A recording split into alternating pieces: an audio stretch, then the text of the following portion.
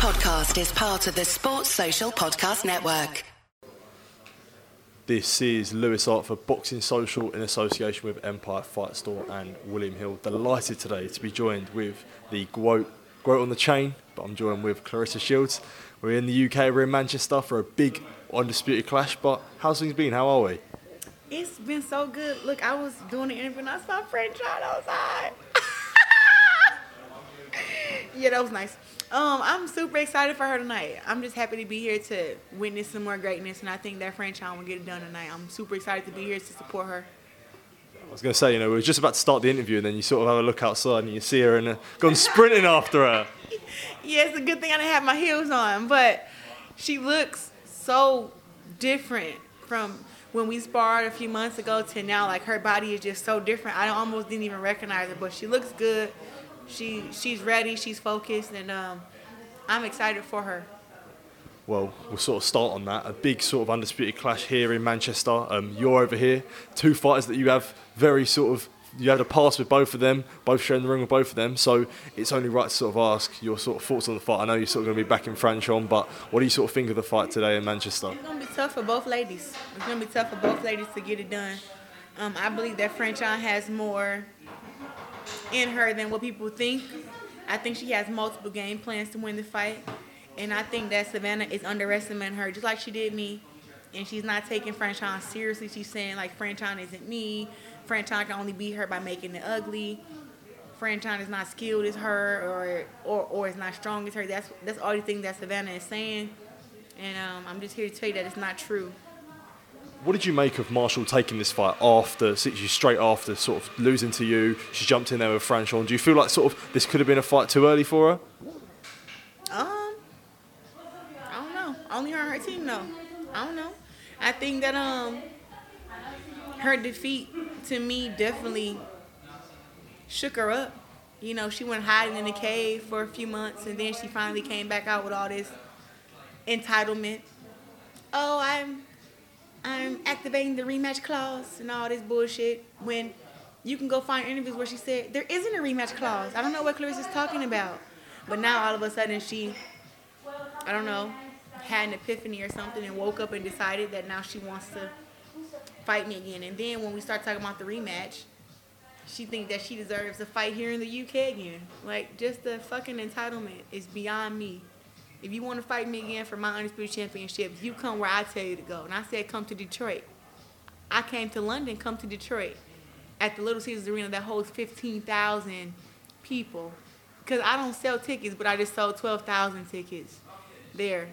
Against an opponent, last minute replacement. So it's just like, Savannah just do all this talking, and I don't know what's wrong with her. Something off in here.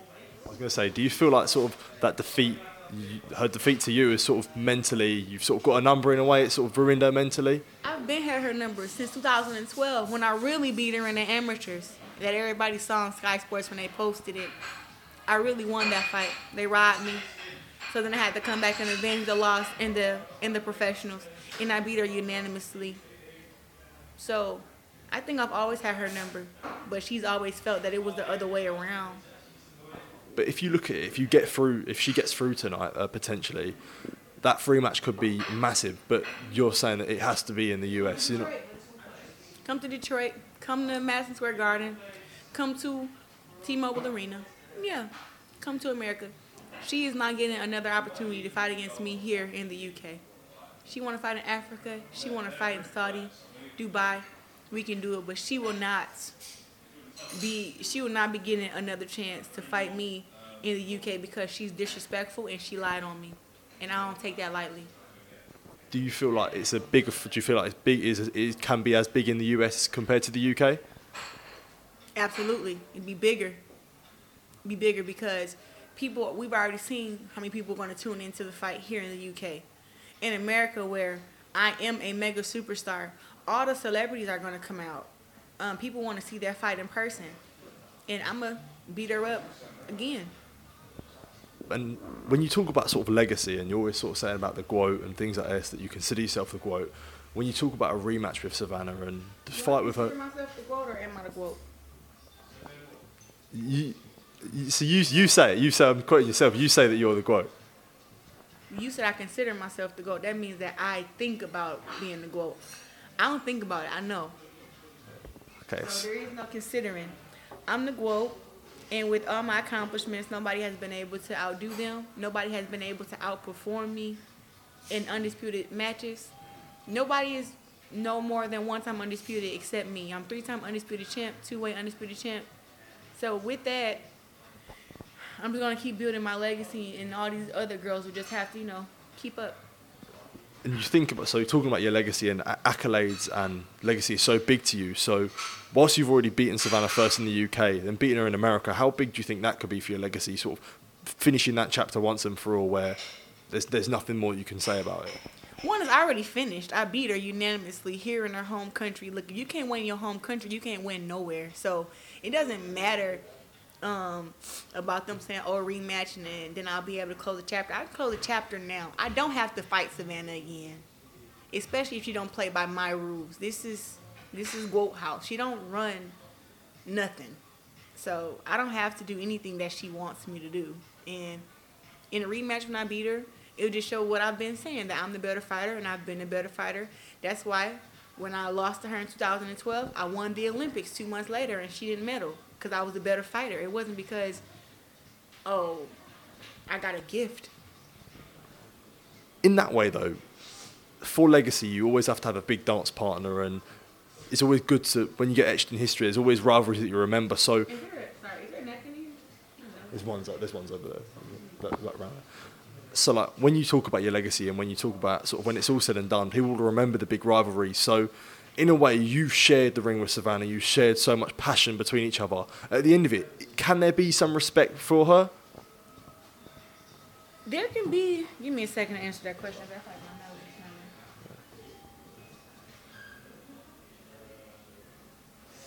running. Okay. Yeah. So there can be respect between myself and Savannah, and I was respecting her after the fight. Like, after I won, I could have been like, I told y'all, I beat her. She couldn't do. I could have did that. I did not. I gave her respect. I was humble.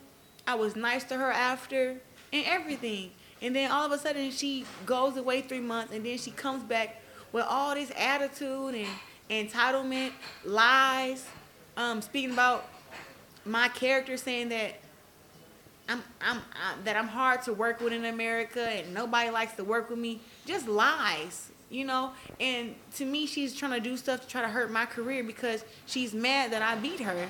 And it's like, I beat you fair and square. I didn't. We had neutral judges. We had a neutral ref. It was a fair fight. I was the better woman. And 1 minute she's saying that, and then the next she's being disrespectful, saying something else. So that's why I don't even tolerate her. You know what I'm saying? Like, she should be thankful that I gave her the opportunity to fight for my belts that I had, and she got the belt that I had to vacate to become undisputed in a second weight class. But there will be respect soon as she starts being respectful. She's not respectful. She's not nice. Some of the things that she said to Franchon was just terrible. Talking about Franchon is lazy. Hey, Franchon may be an awkward fighter and she may have her ways, but she's far from lazy. Far from lazy. She said that Franchon can only beat her by making it ugly. That's not true either. It's like she's not giving no respect, giving no props, and she just feels like everything is all about her. And she keeps talking about a rematch with me, and Franchon is right there in front of her. Like, that's what she should be talking about. Fighting, not a rematch with me that she think is going to happen here in the UK when it's not. Well, sort of just as we close off this interview, sort of a simple question to close off. What happens tonight when Savannah Marshall takes on Franchon? I believe tonight that Franchon Cruz wins and she defends her undisputed championship, and it'll be a close 10-round fight, I believe. Claressa, thank you for your time, and I hope you enjoy the rest of your time in the UK and in Manchester. I've got good memories for you. Thank you. Appreciate you. Sports Social Podcast Network.